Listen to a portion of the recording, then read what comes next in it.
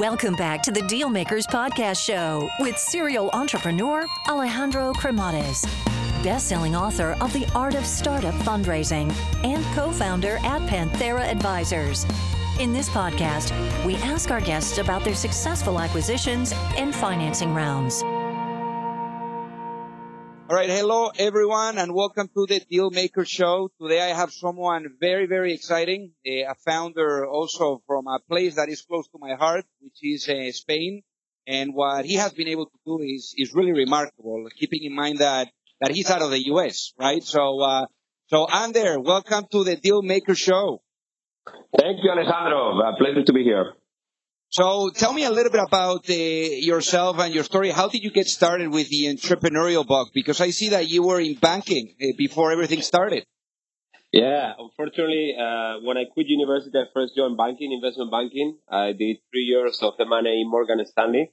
And actually, what happened is during my third year, at the beginning of my third year, I actually went to my hometown in Bilbao, in the north of Spain.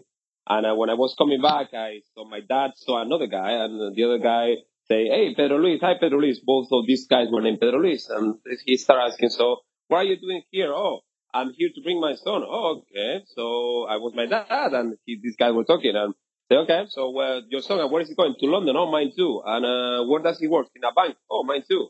"And in what bank?" "Oh, in Morgan Stanley." "Oh, mine too." Okay. So that's what I met. So it was John, under John, and that's what I made my co-founder. That was a very funny story. And once we met there, we realized that both of us wanted to get out of the investment bank world. So actually we start getting together quite often. We start looking at ideas of what we can do outside of that. And we're investment bankers, right? We didn't have a single clue about internet, about e-commerce, about marketing, online marketing, nothing. So what we did is do as an investment banker will do, that is analyze. That's what we knew how to do.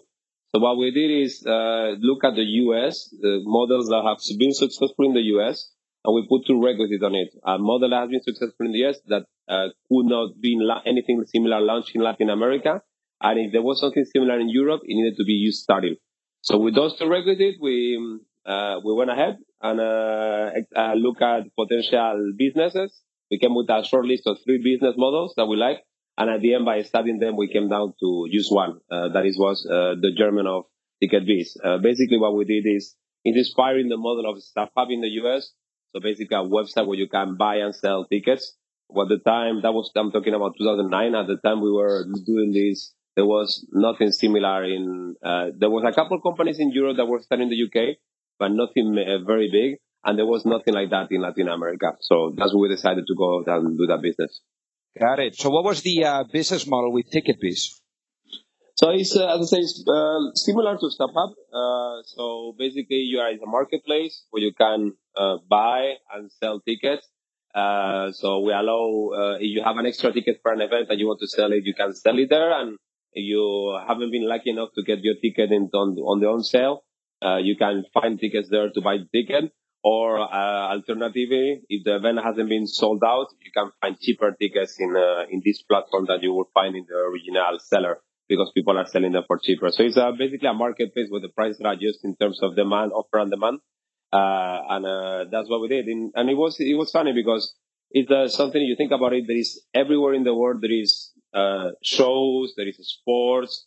In Europe, there is especially, for example, in Europe is football. Football is very big. All the stadiums are sold out, but there wasn't any solution to actually allow people to do that. So people actually were buying and selling tickets before we arrived. They were buying and selling tickets in the street without any security.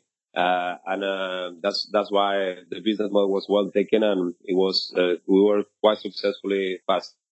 Got it. So what was the capital structure of the company? Because I see that you guys went from seed all the way to Series E, and you raised a little bit over 20 million. So what was that capital structure? So it was interesting because at the time we were doing this in Spain, the VC industry wasn't that developed, and there wasn't that many entrepreneurs, and there wasn't that many business angels. It was a strange period. It was just after the financial crisis. So the capital was very scarce. But lucky enough, we were able to get capital from private investors. We didn't get a single VC on at the beginning. And then we got to use one VC involved just before the end. and he used to put 4 million euros. So very small participation from VCs in all this structure. And that's what happened with that is what we did is that we didn't have any big VCs in the structure. What we did is pretty much do a capital increase every year, more or less, and we manage the capital increase to match the financial needs for the year. We were very scrappy. We were doing things the cheapest way possible. And that allowed us to, with this 20 million, to build something that at the moment we sold the company, we still owe over 50% of the shares between me and my partner. Nice. Apart from that, the company was already doing 100 million in revenues. It was present in over 40 countries, with 400 employees. So we managed to do something quite big with very little amount of money. It was due to the constraint that Spain had at that time. I think since things have changed a little bit, that was changing massively in Europe, especially in Spain since then. Now there is a lot more money, there is a lot more VCs. Now there is second-time entrepreneurs like myself that are investing back in the ecosystem. But at the time, it was actually, we did this because it was the only way to do it. Got it. And it's just fantastic that the ecosystem is developing now, in Spain. And I agree with you. It has come a long way in the past, for example, 10 years with all these founders exiting and being able to put back the money into all these companies that are now starting to flourish. So I guess in hindsight, how do you feel about how the business was capitalized? Well, I think from our perspective, I think it was the consequence of the need that there was in the market. But I think there was a smart move, right? Because we never raised a big round. The maximum raise was 4 million euros, and we were doing it constantly.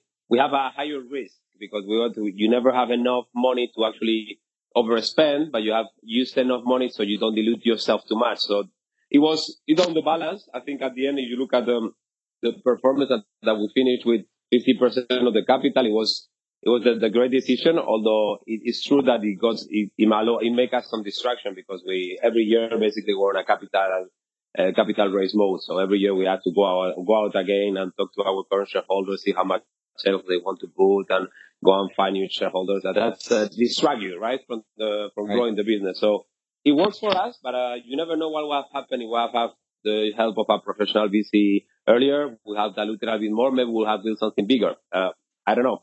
I will never know that. But I'm happy with the result. Let's say like that. Got it. No, that's fantastic. So I guess being in a place like Spain, right? And you were saying that, when you guys were starting out, it was still not mature enough, the ecosystem. What was the process as you were looking at the valuation of the company? I mean, how did that come about? Well, what we did is look at multiples that we were seeing in other places, and mostly in Europe, right? Because the valuation that you got in the US are like 2-3 times what you get in Europe. So in a seed round in Europe right now, in Spain right now, you can value around 2 million. In the US, they're talking about 8-10 million, right? So it's even more. It's right now like 4 or 5 times more. So that was the situation. It's not the same in every round, but that was the situation. So we couldn't compare to US companies, so we look at other comparables in Europe. And what we did is at the end, we valued the company in each round more or less at 1 time GMV, so 1 time the sales that we're having. That was the valuation pre-money when we were valuing the company. That was it. It was as small and as dumb as that. We were growing 100%, and people feel that it was a fair valuation for what it was. So that's how we make the valuation.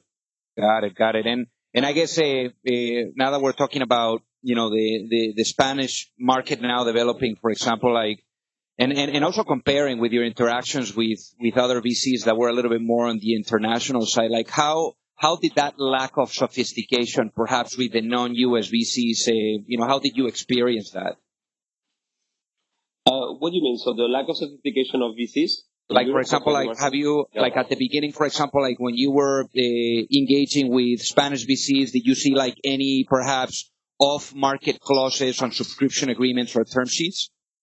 The problem is that the time we were doing TicketBiz, there wasn't many VCs in Spain. You could count them on your hand, and they were very small in the sense that they put checks for small companies. There was no follow-on capital. There wasn't a scale-up capital. Very little funds did that. At the same time, we were lucky enough that we didn't have to go even to talk too much to them because our number was so great that we were able to finance ourselves with private money.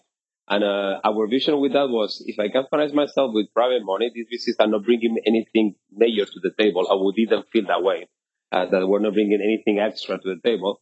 That is going to be more painful because they're going to make me have a board of directors. I don't want a board of directors. The only thing I want is to execute, and somebody put the money and leave me alone. So as we didn't feel there was a smart capital out there that will help us in other ways, we went for capital that won't even try to help us. Just put the money and let us alone and let us execute.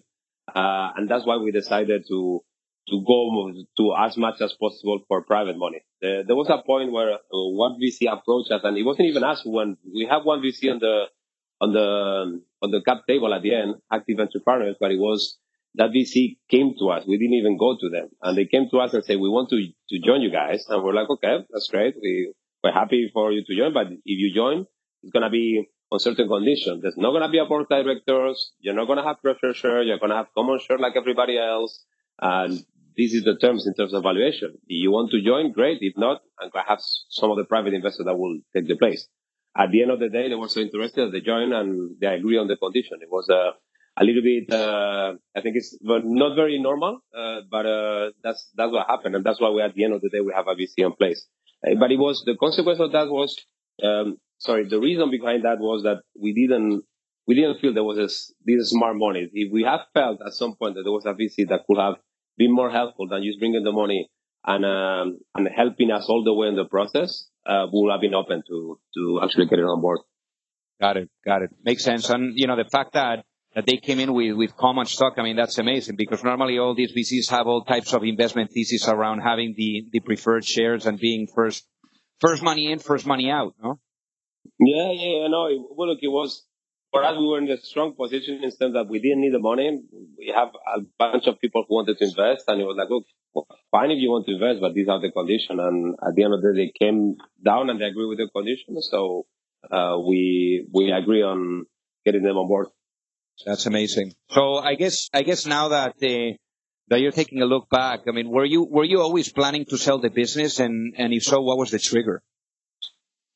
Well, if somebody tells you that they create a business and don't even think a single second about selling the business at some point, I think they're lying. I mean, you don't run the business to sell it, so you don't take all decisions actually thinking about the sell. That's a mistake. But when you create the business, you also think about the potential exit you could have in the future. You never know when they're going to arrive. Maybe they never arrive, but you always think about those.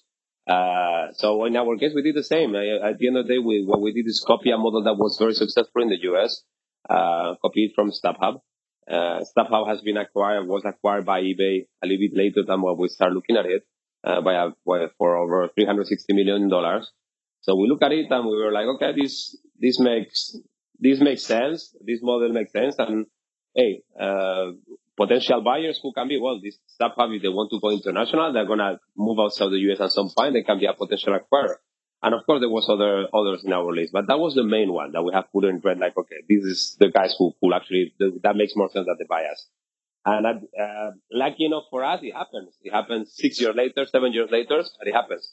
But we were not running, one thing is important, we were not running the company for use for them to acquire. We were running it where it makes sense. So we were actually expanding into markets where there was nobody, where we have the first market advantage, where we're the first mover, where we're the first one in the market and getting all the users very cheap because we're not competing with anybody, setting all the operation in a bunch of different markets and spending very little in marketing, always investing a positive ROI. So we did do what we should do without thinking about them. And then, of course, when they start looking at how we expand international, they did have two options. It's rather, okay, I'm going to go and buy these guys who have done a very, very extremely efficient job and they're present in 40 markets, or I'm going to go and fight market by per market.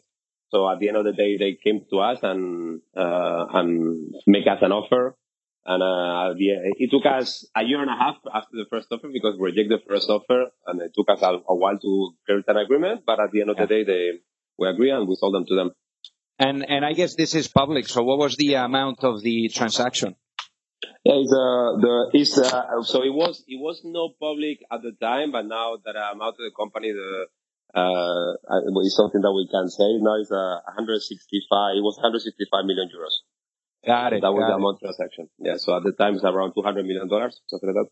Fantastic. And the structure of that was cash or equity? 100% cash, 100% cash with escrow that retain part of the money. Part of the deal is what they were acquiring wasn't just the business. What they were acquiring was the team that has been able to do that very efficient, right? I mean, we're pretty much break even when they acquire us. So for them, it was important that the team remain. So me and my partner John had to remain in the company for the next 3 years. That was part of the agreement. But actually 2 months, so the company was sold in 2016, but actually 2 months ago, on the second anniversary of the sale, we reached an agreement and we just exited the company. So I've been two months outside of the company already. Got it. And we'll talk about that in a minute. So I guess talking about now the actual transaction, did you get any competitive offers, after receiving the interest from StubHub? Well, we got the interest from StubHub, and we didn't at the beginning. It was such a natural player that we didn't even open a process or anything. The other thing that happened there is that both me and my partner were investment bankers, so we thought that we could run the process. So we never selected an investment bank. So that was the main offer. And then we were talking to other guys, but we never got a serious offer from any other, although we were talking to some of the guys, we never got a serious offer from the others. StubHub was the most serious one. He was the one who were pushing for it. And once we got the last offer that they make, one of the clauses was to ask for exclusivity. So at that point, we couldn't go and open a process. There was one of the requirements. And the price was, to be honest, we thought it was fair. And as the price was fair, we were like, okay, it's fine. I'm not gonna, even if I open a competitive process now and I try to negotiate this, I probably will not get that too much at a higher price, and it's gonna delay everything and the risk of losing the transaction. So we decided not to open up a competitive process and to go ahead and get exclusivity with them and close the deal. Got it. So I guess before you actually got that initial interest, for how long were you guys, let's say, building the relationship with StubHub? Long time. So it was almost 2 years before. So they contacted us in 2014. First they contacted us, we learned about you guys, think you're doing a great job. Why you don't come us? Let us invite you to Wimbledon. So I've never been to Wimbledon, so okay, I'm gonna go to Wimbledon. So I went to London and I went to a match. They bring me to a box. So it was amazing in a box in Wimbledon. I cannot even think how much those tickets were. So we were just there and knowing the team. And it was very funny because I came back and it was just me who went. My partner didn't go. So my partner called me, how did he win? I was like, great. But he asked me, but did they say anything? Did they offer anything? No, it was basically talking about whatever. Basically, what they were doing is knowing us better. They did that like 4 or 5 times, inviting us to different events, coming to Madrid, have dinners, to know the team a little bit better before actually getting serious and saying, guys, we want to buy you. So from the first time they met us to actually the first time they told us we want to buy you was almost a year. And then from that point to our first offer, it was another 6 months process. And that first offer we rejected it. It was a ridiculous price. And then 3 months later, what happened after that is we rejected the first offer. I'm in the middle of 2015.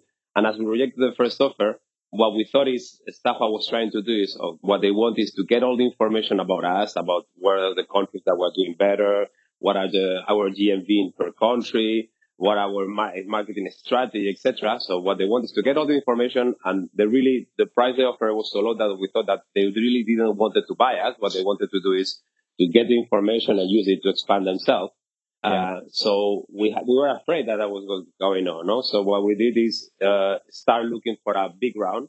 And actually, I got a couple of term sheets for a $50 million round from USVCs at that point. And I was actually, now in 2015, and I was in San Francisco negotiating with a couple of local VCs there. And I received an email from StubHub saying, we know you're in town, why you don't come to our office? I was like, okay, I don't lose anything. So, okay, I will go to your office. That was 3 months later after we rejected their offer. And we went there, and it's. And how did they know you were in town? Amber, how did they know? I don't know. Maybe on LinkedIn, Facebook. Right. I don't know. I never asked. They were stalking you. Exactly. I don't know what it was, but they knew I was in town.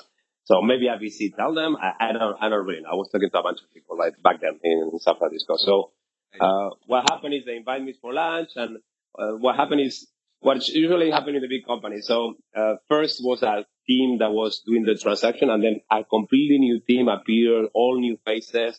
Nobody from the first team that were talking to us went to that lunch, and they started telling us that they were sorry they didn't see the value of the company, and that they wanted to try again, that we should let that help us to reach an agreement. And well, I did. I'm from the north of Spain, and from the north of Spain, from Bilbao, and people are very proud. So they say that we are very proud. I don't know what it was, proudness or stupidity, but what I told them in that table is like, look, you offered this 3 months ago. You either put a price between 3 and 4 times what you offer, or there is no deal. That's what I did. I told them that, and basically finished lunch, and I walk away. I was like, then I'm never going to come back, right? So wow. I went back to Spain. I was talking to my co-founder. We're preparing the round, and then a week later, received a call from them, and we're ready to offer what you asked. I'm like, wow, okay. Wow. So I guess there is interest, and there's an option here. So we negotiate a little bit more the price, and we reach an agreement, and that's how we reach an agreement on the price. And then at that point is where the nightmare starts in the sense of due diligence. Yeah. The price was high enough inside eBay that they needed to do a full due diligence, and a full due diligence meant that we opened a data room, and in the data room, for our side, there were 7 of us. We didn't hire any advisor. The only advisor we hired is the lawyers. That's it. Okay. The rest, we were running everything internally between me and my partner, the finance director, CTO, pretty much it. But on the other side, eBay hired a bunch of advisors. So many that there was 230 people on the other side from the eBay side. So it was 230 against 7. It was, let me tell you, investment bank seemed like a walk in the park in comparison. Oh my gosh.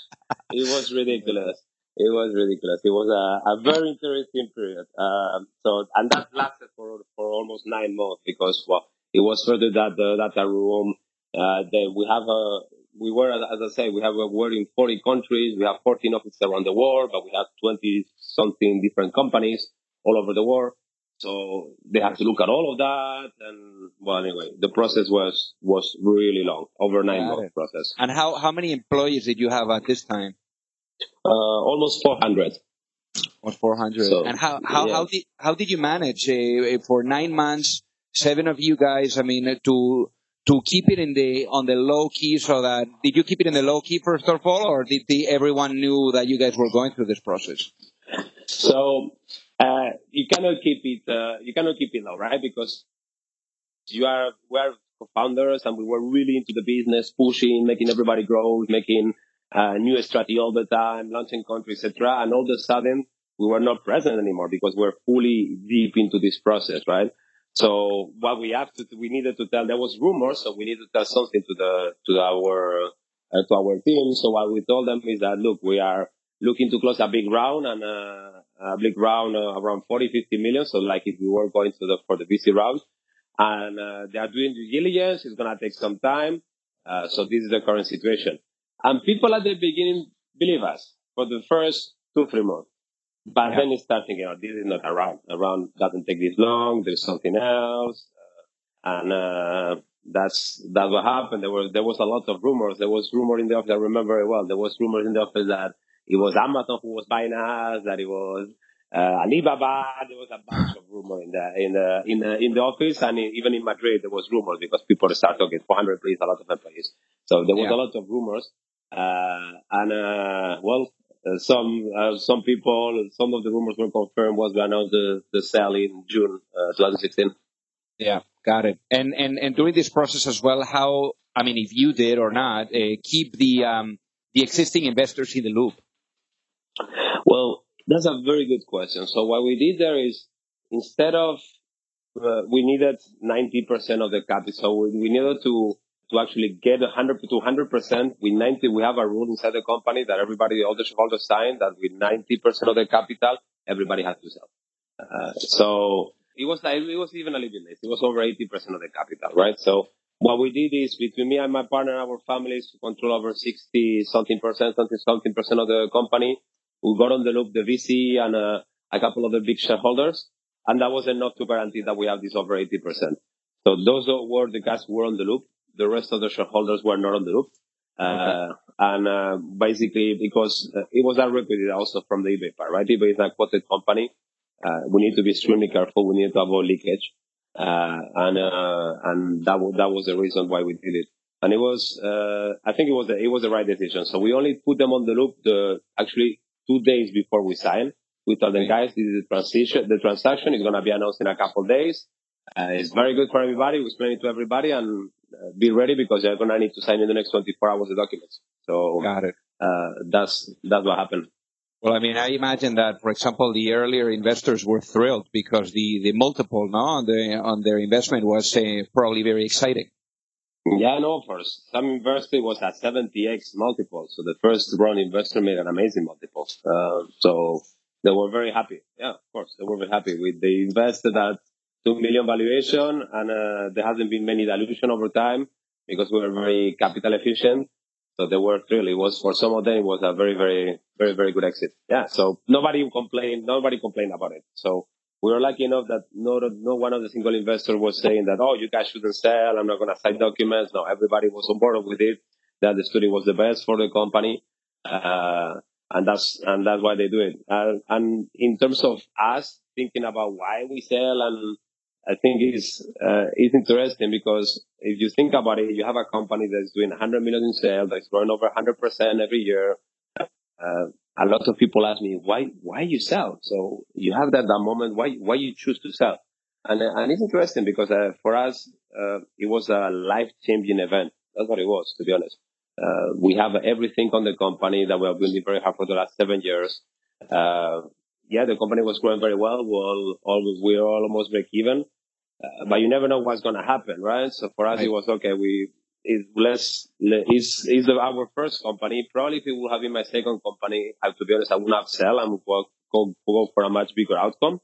But at that point for us, it was like, okay, it's going to change our life. And from then on, we can choose to do different things. We will have time to start another company if we want, or become investor, or do whatever we want.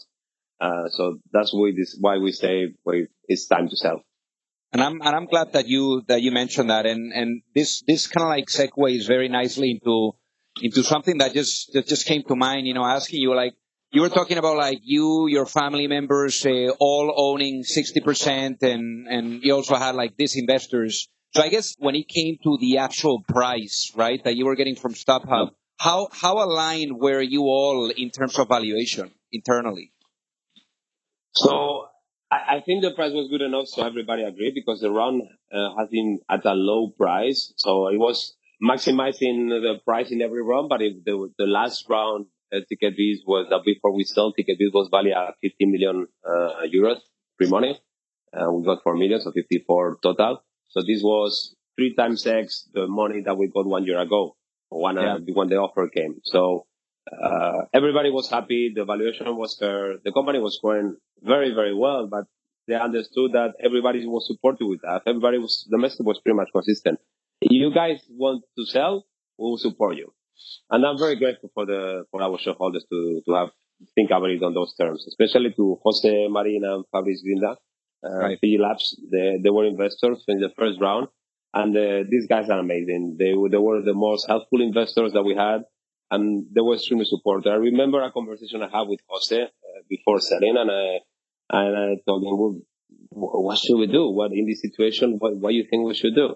And he told me, guys, whatever you decide, we will support you. For you, if I would be in your shoes, me right now, with the money situation that I have and everything, I will not sell because your business is growing extremely well and you can go for a much higher outcome later. But I will totally understand if you guys decide to sell because you have everything there. This is a life-changing event.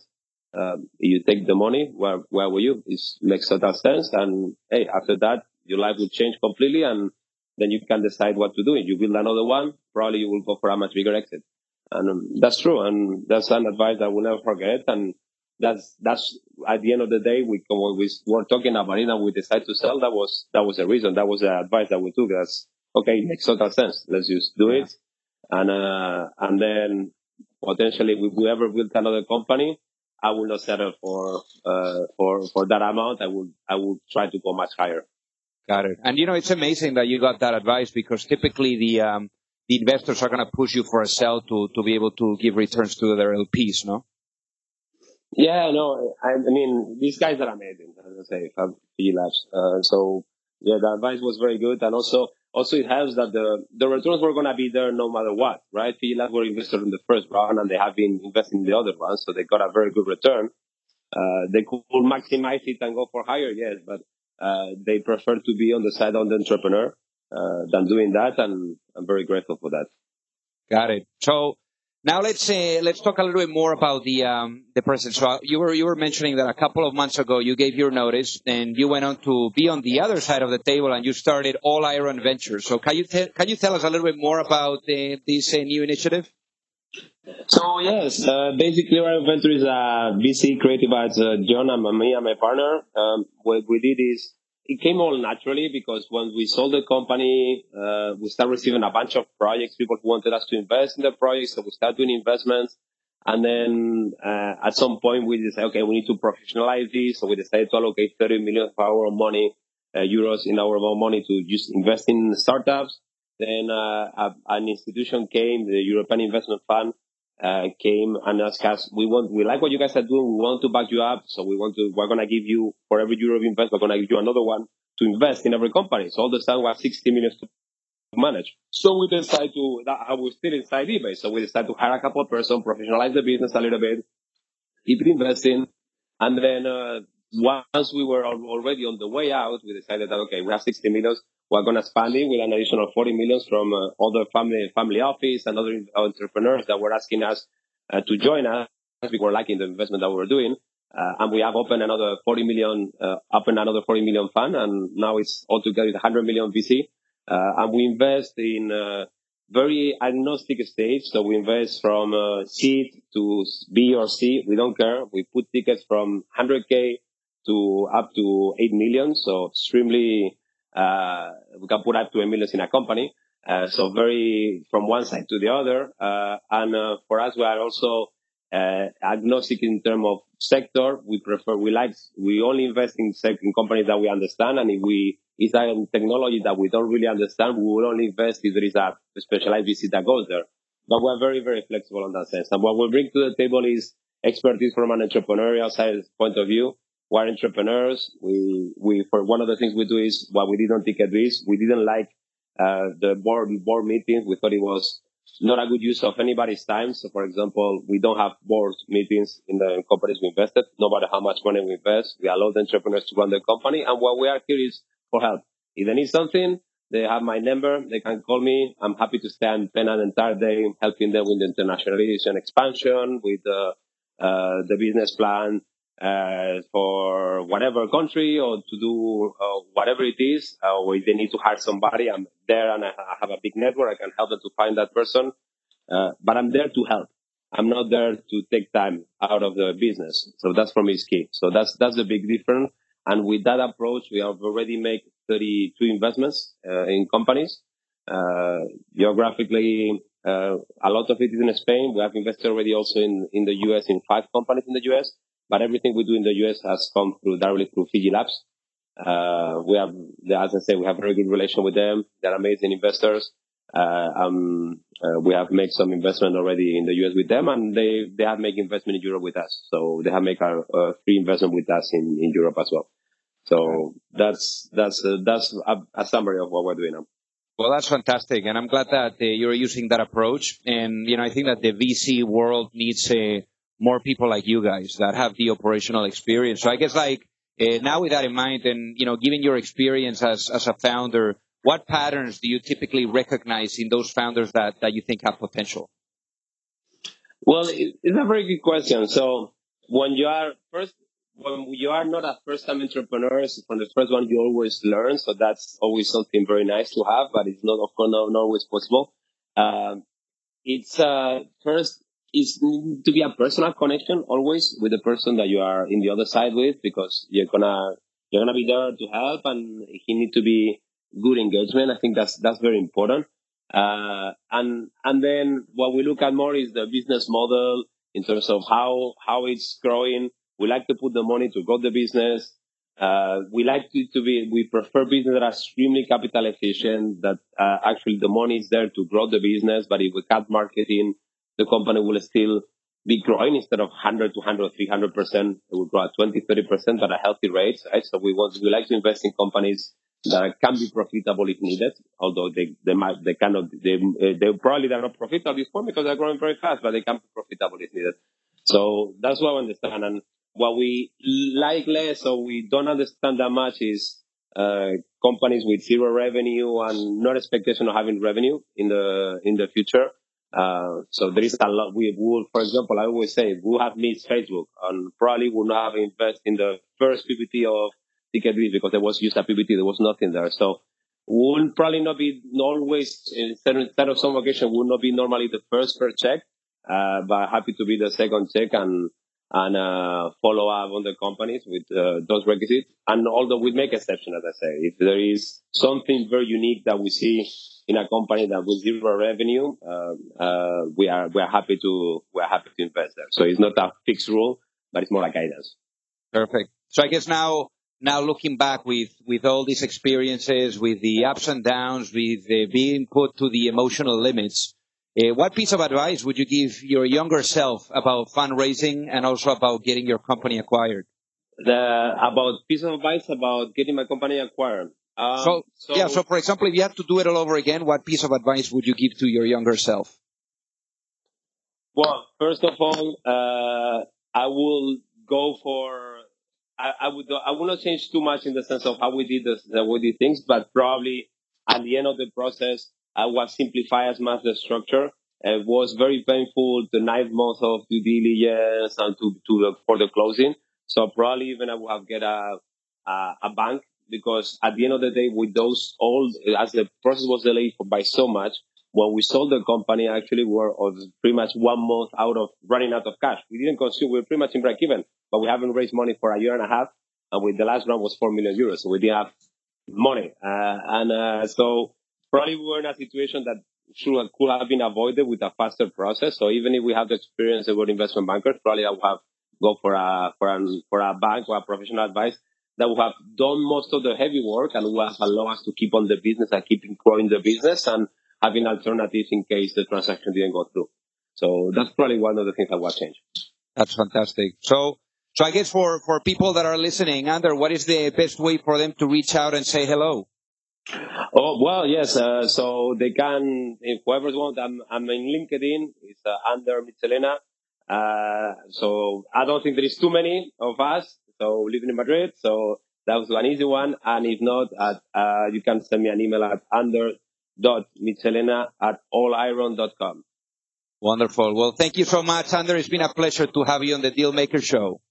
All right. Thank you, Alejandro. Take care. You've reached the end of another episode of the Dealmakers podcast. For free resources and materials, head over to alejandrocremades.com. Thank you for listening, and see you at the next episode.